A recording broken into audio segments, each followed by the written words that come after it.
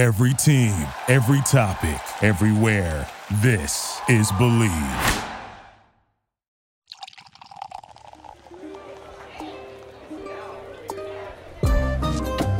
Greetings, salutations, and hello to all of my listeners, my unlucky lounge rats. Good to see you've walked back this way for a brand new episode of Draft and Draft. My name is Corey, your limited lore master, denizen of the Unlucky Lounge, and joining us as always is the 2-2 that's always there for you on turn number 2, and also here for us as we are prepping for the MTGA Arena Open Sealed Edition.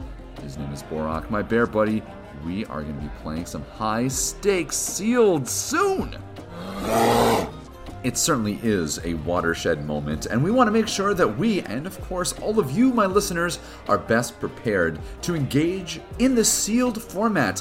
I've been doing this type of deck building for decades, and I can tell you from so many years of experience, it is uniquely different, and hopefully we're going to see some of that difference in our episode here today. But before we get to that, a few bits of housekeeping and upkeeping. As always, this podcast is brought to you by the Believe Podcast Network. Check them out, BLEAV.com, or wherever you download your audio goodness. Keep your midday blues away with Believe. And the show, of course, is for all of you, my listeners. Go ahead and find us on those socials and join in on the further conversation. Find me on TikTok, on Twitter, and on YouTube, Draft and Draft Corey. My Instagram, Corey Damone Enriquez. And if the show is giving you some joy, think about finding us on Patreon. Patreon.com/Draft and Draft. Help us keep the lights on here in the Unlucky Lounge. Well, that is enough of the housekeeping and the upkeeping. The Sorcerer's Broom is put back into the Conjurer's Closet, and before we get to our Sealed Talks conversations and what Sealed in Kaldheim might look like, I want to give you a brief update on last week's FNP 5-color Bear Ultimatum deck. It was a blast to draft and to play, though we ended up with a loss. During the actual episode, we ended up going a respectable 5-3 with the deck. Certainly there were some holes, a little light on some good top-end removal, and not a lot of, say, Ravenous Lindworm endgame action, but the deck still performed admirably, and putting up 5 wins is totally fine. The thing about doing these 5-color decks in Kaldheim is you really need to make sure you've got somewhere to build to, some place to go. And we had a lot of those grounding pieces, some great color fixing, some good solid card advantage in those Path to the World trees. It just got a little bit tough, and I think identifying what your subsequent color is going to be past green in your 5-color deck, find it and read those signals clearly. If I would have seen that I was green-white a little bit earlier in Pack 2, I really think we would have had a vastly different deck, and we could have maybe gone a little bit further, but that's neither here nor there. What is here is that we are going to pop on a sealed pool here with Kaldheim to get us ready for that Arena Open. I mean, hey, I could use a little bit of that extra snuff. I know the Unlucky Lounge could use some improvements. I mean, I wasn't actively thinking about a smoothie maker in the... I guess my question is, do we really think it's... I suppose it's multi-purpose. I'll think about it. I don't know if it's very practical, but don't worry. I'll think about it. But before we can even think about adding things here to the show in the Unlucky Lounge, well, we got to do well at the Sealed competition here this weekend. For my listeners who maybe are unfamiliar with the Sealed format, which we've done a little bit here, we did it with our Commander Legends Sealed pool, and a little bit earlier, a few weeks ago actually, with our Kaldheim pre-release kit opening that was dual cast. Check that out as well on YouTube, Draft and Draft Corey. There are some really notable things that you kind of have to pay attention to when it comes to the world of Sealed.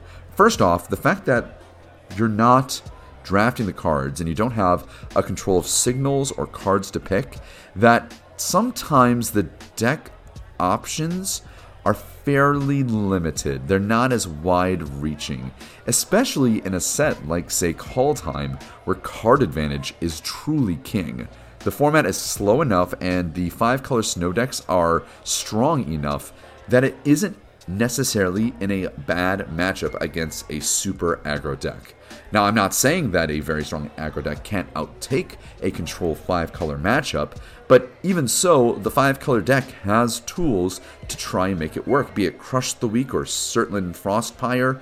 It has ways of wiping the board, and not just at the rare level.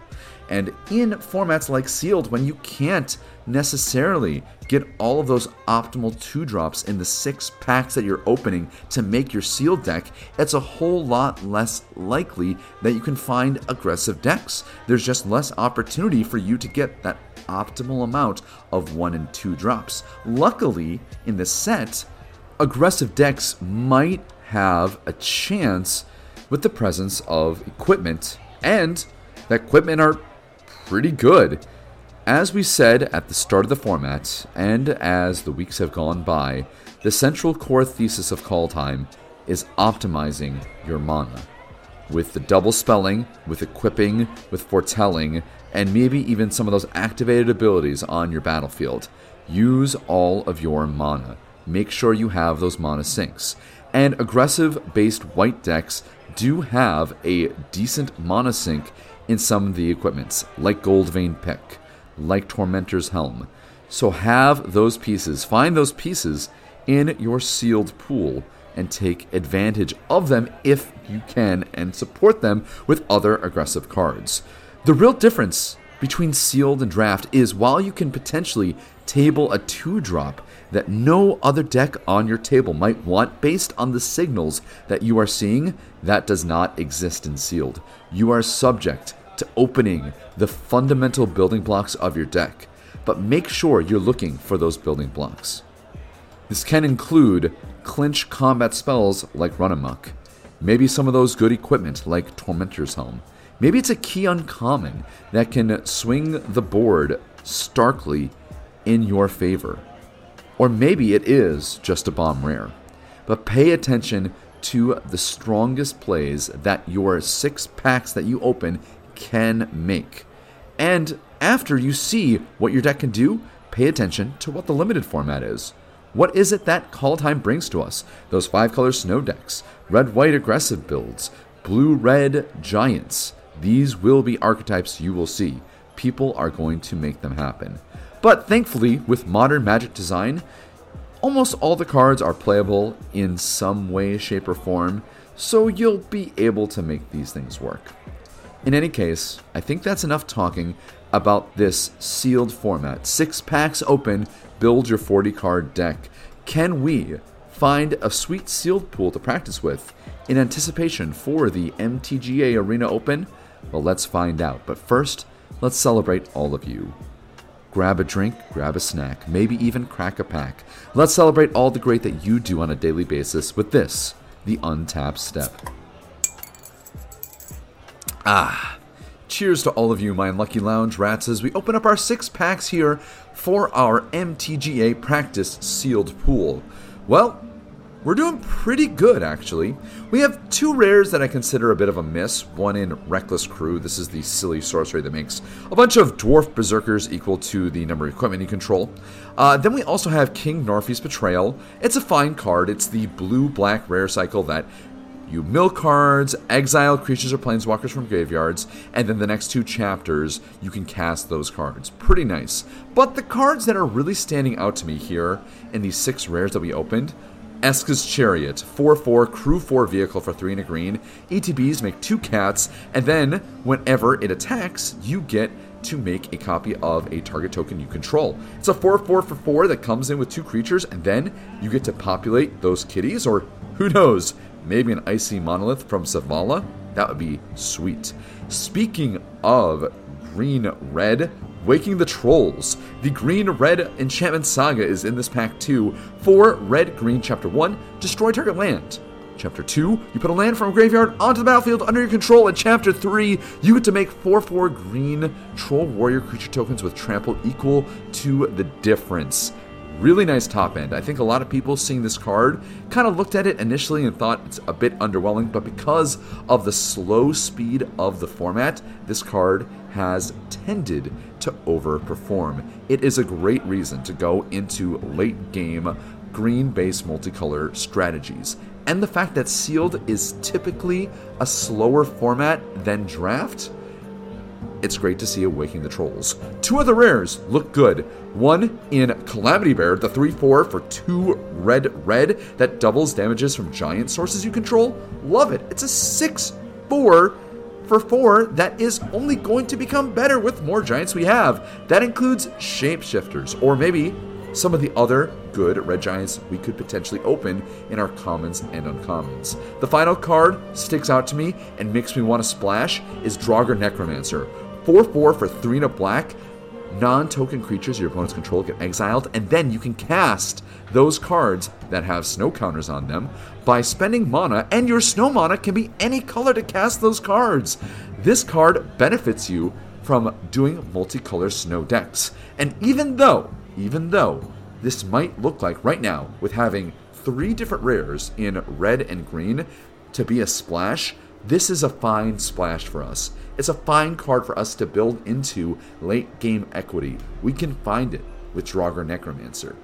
And if we can find some Snowlands and some fixing, maybe some Glittering Frost, maybe some Shimmerdrift Veil, some Snow Duels, we could be in a very good place. But let's go ahead and see if the rest of the pool, the uncommons and uncommons, majority of what our deck is going to be, can support these Jund rares. Yeah, at the common and uncommon slot, it looks like we are going to be able to pull off this Jund build, partially due to having a really nice surplus of solid red, green, and black cards. First off, the thing that really sticks out to me is triple Frostbite in our pool. Wow, that is a lot of good snow damage. And honestly, we have the Snowlands to support it. We have triple Snow-Covered Mountain, double Shimmerdrift Veil, an Alpine Meadow, and on top of all that, we've got a bear to help us out. We've got Spirit of the Alderguard. This is the 0/4 for 3 and a green. When an ETB, search your library for a Snowland, put it into your hand, shuffle your library, and then it gets +1/+0 for each other snow permanent you control. It can get one of our Shimmerdrift Veils, help us out with our splash of Draugr Necromancer. And this Necromancer gets a little bit more support on the splash too, because we're going to be able to play one of the best uncommons in this set, in a card known as Binding the Old Gods. It's the Green-Black Enchantment Saga, Chapter 1, destroy target non-land permanent an opponent controls. Then Chapter 2, search for a forest card, put it onto the battlefield tapped. And then Chapter 3, creatures you control gain Death Touch until end of turn, all for a 4-costing Golgari Saga. So nice. Really happy to have a little bit more reason to splash around. Now, while we don't have any of the Jund Snow Duels, nor do we have a Glittering Frost, I think the presence of our double Shimmerdrift Veil and our Spirit of the Alderguard is going to push us forward to getting some really, really nice stuff going on. Our end game is looking okay. We've got that Waking the Trolls that we talked about before. We do have a single Ravenous Lindworm, which is really nice. And we have 3 cards that are at the 3-drop slot that are doing a pretty good end game impression. The first one is Bloodline Pretender. This is the 2/2 for 3 colorless. It's a changeling that when it enters the battlefield, you choose a creature type, and then whenever another creature of the chosen type enters the battlefield under your control, you put a counter on the Pretender. This card can get out of hand pretty quickly, and we are playing 2 changelings consequentially as filler in the deck, one being Guardian Gladewalker and the other being Masked Vandal. Almost guaranteed we're going to run these pretty decent green 2-drops that can have some effect on the late game. Just do yourselves a favor, Unlucky Lounge Rats. Don't name Changeling when you cast Bloodline Pretender, because all of your Changelings are already another creature type. I'd rather name any other random creature that could potentially be in your deck to get the most out of this card. Don't be like me. Name another creature type that is not Changeling. Even if you do see those 2 Changelings in hand, they can be another creature. Don't do it. The other 3 drops that are doing a good endgame impression, a card that has very much changed my opinion of it over time, is Ice-Hide Troll. And for this pool, we have a pair of them. This is the 2/3 for 2 and a green. It has an activated ability of Snow Snow to give it +2/+0, indestructible until end of turn, and then you tap it. PSA, make sure you activate that ability while it's in combat. You don't want to activate it before you attack or block with it and then accidentally tap it down. But the good news is that the commons and uncommons in this deck are going to do just enough work to put together a 40. But what will that final 40 look like? What's going to be that extra little bits and bobs that could maybe make this deck go from average to good to maybe even near great? Well, then you should keep your podcast dial firmly set to this show, because we are going to find that final 40 here in our MTGA Arena Open Sealed Deck Practice. We'll see you in just a second, my unlucky lounge rats.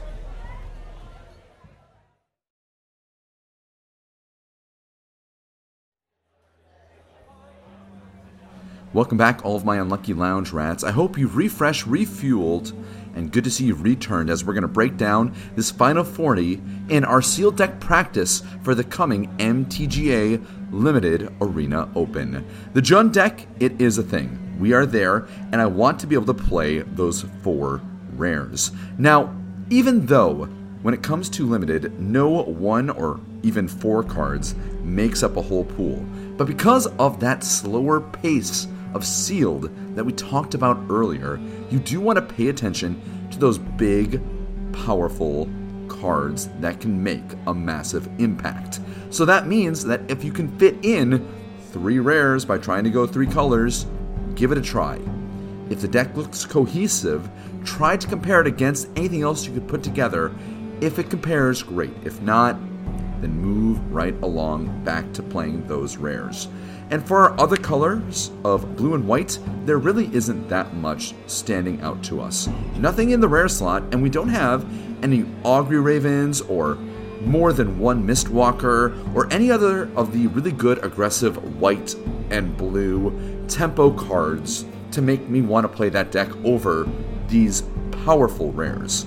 So then the question is, after playing all of the good cards, the ones we talked about already, even a Demon Bolt that I didn't mention, what else is going to go in the deck? Well, this is where the difference between draft and sealed really comes out. I want to make sure I can break through board stalls, that I can continuously make plays that my opponents have to answer. That means I'm going to play equipment that I can possibly put into the deck. This includes an Elven Bow. Now, while it is one of those equipment that makes a creature when it enters the battlefield, this is one of the lower impact of it. It makes a 1/1 elf that's equipped to an equipment that gives it +1/+2 and reach. It makes it a 2/3 reacher for 3, which is on curve, but not that big and strong. But by being able to move that bow to another creature, like say Ice-Hide Troll, that's some big game. And unless your opponent is really getting a lot of good removal, that's a pretty hard combination of cards to answer. Additionally, with the presence of those trolls, it makes me want to play this Raven Wings that's in our pool. This is the 2 colorless equipment that equips for 2 colorless, and the equipped creature gets +1/+0 and has flying and is a bird in addition to its other types. This is a great example of a card that is less seen in draft, but should see more play in sealed. Every creature I play gets to become a flying threat. This is really big game that your opponents have to find a way to interact with. It's not completely uninteractable with, say, Masked Vandal running around at the common slot in this format, but it certainly is a card that must be answered. So those 2 cards definitely made it. What else is going to make the play? Well, I do have 2 Dwarven Reinforcements. 2 2/1 red dwarf berserker creature tokens for 3 in red. It's nice and it's close, but it doesn't really synergize with anything else that we're doing in our deck outside of, say, Bloodline Pretender. So instead, I wanted to play some more cards that can get me incremental card advantage or help me smooth out my draws or even my card draw. So that includes playing an Immer Sturm Raider, the 2-1 for 1 red that when ETBs, you get to rummage, discard a card, and then draw a card. Yeah, why not? It's nice. Additionally, since this game is a little bit slower in the sealed side of life, I am going to run a silly Cinderheart Giant. The 7/6 for 5 red Giant Berserker, trample, and when it dies, it deals 7 damage to a creature an opponent controls at random. Well, it is a giant, and it does work with Calamity Bearer, so why not? And the last card, which did require a little bit of finesse and thought, I'm going to play Erase the Draugr. 1 and a black, return a creature to your hand, or return 2 creatures that share a type. I've already got 3 shapeshifters. I've got quite a number of berserkers in the build. And having the 3 frostbites, I'm going to want to use my removal to kill off early threats, and probably do a lot of double blocking to take care of bigger things on my opponent's ground. So a card like Raise the Draugr can do some fine work at getting me back some of those cards I'm going to have to sacrifice to deal with bigger threats, even though it is an off-color splash. Having that mountain, the double Shimmerdrift Veil, and our Spirit of the Aldergard should provide enough nice fixing for our third color to support the 3 black cards that I want to play in that Raise the Draugr Necromancer, and the Binding of the Old Gods. I'm excited for this deck. I think it has some ground to play quite nicely, and will do well in the best of 3 queue with having quite a bit of reach in the actual mechanic and the end game side of things as well. And hey, we even have 2 Broken Wings and 2 4/2 Reach Spiders. We're pretty set for going into the board. How's this deck going to do? Well, let's find out by jumping into our first game here in our sealed practice.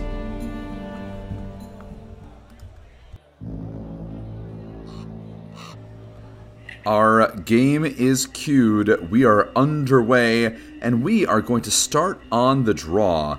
Our hand makes up 6 cards and a single forest, and this is a very easy mulligan. Let's go down to 6, as our opponent also mulliganed. Good to see that, so we're not getting too far behind. This hand is Snow-Covered Mountain, 2 forests, and then we have Draugr Necromancer, Frostbite, Masked Vandal, and a Spirit of the Aldergard. That is a nice keep, so we're going to keep this on 6, and our opponent mulligan down to 5. Ooh, well, that looks pretty nice for us. I'm going to throw back the Masked Vandal. This gives us 2 4-drops and a nice bit of early interaction in a Frostbite. I think this is a pretty good hand for us to start to take care of our opponent that might be potentially trying to deploy early and maybe catch us off guard, and we can still go 2 different 4-drops, one after another, one of which being a pretty nice rare in Draugr Necromancer. Our opponent opens on a Snow-Covered Island and a Frost Augur. This card is pretty nice and actually might be quite good if their deck is composed nicely. This is the 1/2 for 1 blue that you pay a snow, look at the top card of your library. If it's a snow card, you can reveal it and put it into your hand. This is one of the cards I think that could potentially get them back into this game after a mull to 5. So I'm just going to use one of the 3 Frostbites in my deck to get rid of a pretty good card that can do some good work for them. For our draw, we drew a Forest. They are now on their turn with their second play of the game. They're going to play a Glacial Floodplain. This is the white-blue snow dual land, and we draw an Icehide Troll for our turn. Very nice. That's going to go quite nicely with the Spirit of the Aldergard that we're planning to play on turn 4.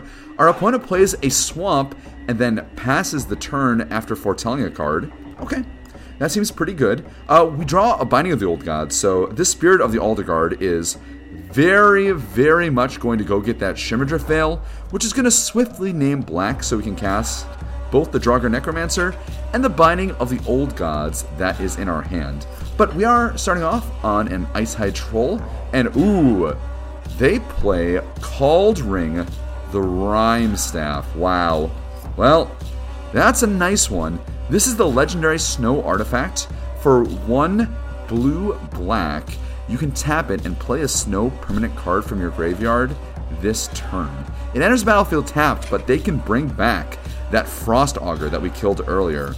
Well, that was a really nice counter to our early bit of removal on our Frostbite, but we are going to be able to destroy that Cauldron with our Binding of the Old Gods, because Binding of the Old Gods can get any non-land. Yeah, that's pretty good for our position. In fact, I was kind of thinking that maybe we want to save that Binding of the Old Gods for a bit more of a high-impact card, like, say, a Icebind Pillar, or, in this situation, a Cauldron the Rhymestaff. Go figure that things become prophetic and turn out exactly how you think they are in your minds. I'm just that crazy, friends. I'm just that crazy. Our opponent is tanking a little bit here as they play an island. Still have yet to commit to activating that Cauldron, which I would if I was them, and in fact they do, and swiftly cast that Frost Augur. So they're going to get some equity off of that card, which is pretty nice for them. And now they're going to Raven form our Spirit of the Uldugar, turning our 2/4 lovely bear now into a 1/1 flying raven. Sad times, but we do draw Awakening the Troll. Pretty good follow-up there. This is going to allow us to attack for 3 here with our Eyesight Troll and the 1/1 Raven that our opponent gave us. Shiver to Fail is going to enter as a black land, and I'm not going to be too sad about anything that happened here. Next turn, as things plan, I'm going to play the Awaken the Trolls and destroy probably their Glacial Floodplain. They activate their Frost Augur and they find a Sculptor of Winter. Wow. Well, I did not expect green, considering how this game is going, but it is what happened. That is what happened. We drew a Tuscari Firewalker. This is the 3/2 with the Boast for a colorless. It allows you to Impulse Draw, exile the top card of your library, and play it this turn. I like that card just in general. I don't think it's necessarily a card that needs to go in just the aggressive deck, so I was pretty happy to put it in the library. Waking the Trolls is going to come down here on turn 6. We're going to get rid of their untapped land, that Glacial Floodplains, and that's going to come to our field, and they're going to scoop right away. Well, they mulled a 5, then we played a pretty massively high-impact card, so yeah, that seems like a pretty reasonable scoop. So they played that Cauldron. This card, I think, can really snowball out of control, and it looks like they are base blue. They played 3 islands, one of which was snow-covered, and a Glacial Floodplains. Cards like this lead me to believe they're probably playing a Mistwalker in the main, maybe an Augury Raven or 2, so I think I'm pretty happy to find some space for at least a singular Broken Wings. I don't know about 2. I couldn't play up to 2. I think for now I'm happy to play 1, and I'm going to cut my Guardian Gladewalker. This is the 1/1 for 1 green changeling. ETBs, you put a counter on target creature you control. Card's fine, nothing to write home about, and I'd rather just have a hard removal spell in my deck. It does leave my Raise the Draugr, one of my last cards I put in the deck, at a little bit more of a less synergistic place, but I'm willing to do that if that means taking care of a strong card like Cauldron the Rhymestaff, or potentially an Icebind Pillar that I'm anticipating they might play. Who knows? Maybe we'll even get a Binding the Monster also off one of our creatures with that Broken Wings. Broken Wings is such a cool card. It does so much work, and when you put it in out of your board and into your main, it can do some things that you don't expect that it could potentially do in matchups, because it can get artifacts, creatures that have flying, or enchantments. So hopefully this Broken Wings is going to do some good work. Maybe I'm supposed to play 2, but we'll know more here after our game 2 here in our best of 3 sealed deck playing. I don't know why I stalled out saying all those words. I just could not figure out a way to kind of end that segue. I'm going to stop talking now and wait for the game to queue up. Alright, our game is queued up, and right now we are currently waiting on our opponent to decide whether they want to play or draw first, and we don't often get to ask the question of whether or not it's right to play or draw first. Typically, it's better to just always choose to play first, but when we have slower formats, sometimes we have to ask that question in Limited if we actually want to draw instead of being on the play, because sometimes that extra card draw can make or break a game. And in best of 3, after losing a game, it's important to note that choice. I think if you're in a super grindy matchup, still, it's probably right to take the play just because of that narrative of really having to max out every single play. And there are a lot of card draw options with, say, Behold the Multiverse or other random card draw things here and there. I'm kind of losing a few off the top of my head. I guess Frost Augur would be a good example of that for our opponents. There's also some really good card synergy in like Path to the World Tree, Spirit of the Alderguard. I still think it's probably right to take the play, even in slower matchups. Sometimes you can just win a game by sticking an early 6/6 off of, say, a Sculptor of Winter and a Glittering Frost being on one of your lands. Well, it looks like our opponent actually just kind of AFK'd, and, well, that leads us to a victory here with the sealed deck in kind of an anticlimactic fashion. Whoa. Yeah, I suppose that was a pretty easy win for a best of 3 match, but there's still quite a bit to take away from this episode. Look for those high impact cards, the good uncommons, the strong rares. Can you make them work? Going into 3, 4, maybe multiple colors is way more reasonable in sealed because it's a slower format, because decks really need to line up in order to get a good, solid, focused 2-color aggressive or even faster mid-range kind of deck. So feel free to start off on finding big impact later game plays. Be aware of those sideboarding choices. Look at cards like Broken Wings. Figure out what the matchups are like. How does your deck align with your opponent to going into best of 3 matches? And find cards that are going to support that. When it comes to games 2 and 3, if you have the choice, I still think staying on the play is better, even though Call Time is more about those big, high-impact rares and later game plays. If you stick with playing, you really couldn't go too wrong. So, those are just some of the thoughts I want you to take with you going into this MTGA sealed limited weekend. But I want to know how y'all do. So find me on socials. On Twitter, on TikTok, on YouTube, Draft and Draft Corey. Find me on Instagram, Corey Damone Enriquez. And if the show is giving you joy, patreon.com/Draft and Draft. Help us keep the lights on. And thank you to all of my current patrons. Couldn't do this without all of you. Well, it looks like I found the bottom of my drink, and so we've reached the end of another episode. My name is Corey, joined alongside Borak, and this has been Draft and Draft Friday Night Podcast Edition, your draft on the go. Now go out there and make some magical Arena Open memories of your own.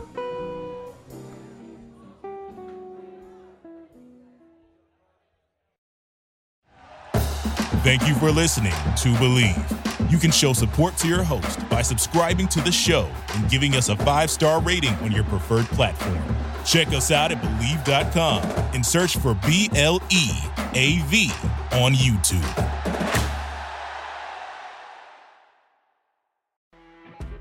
You know when you're listening to a true crime story that has an unbelievable plot twist that makes you stop in your tracks?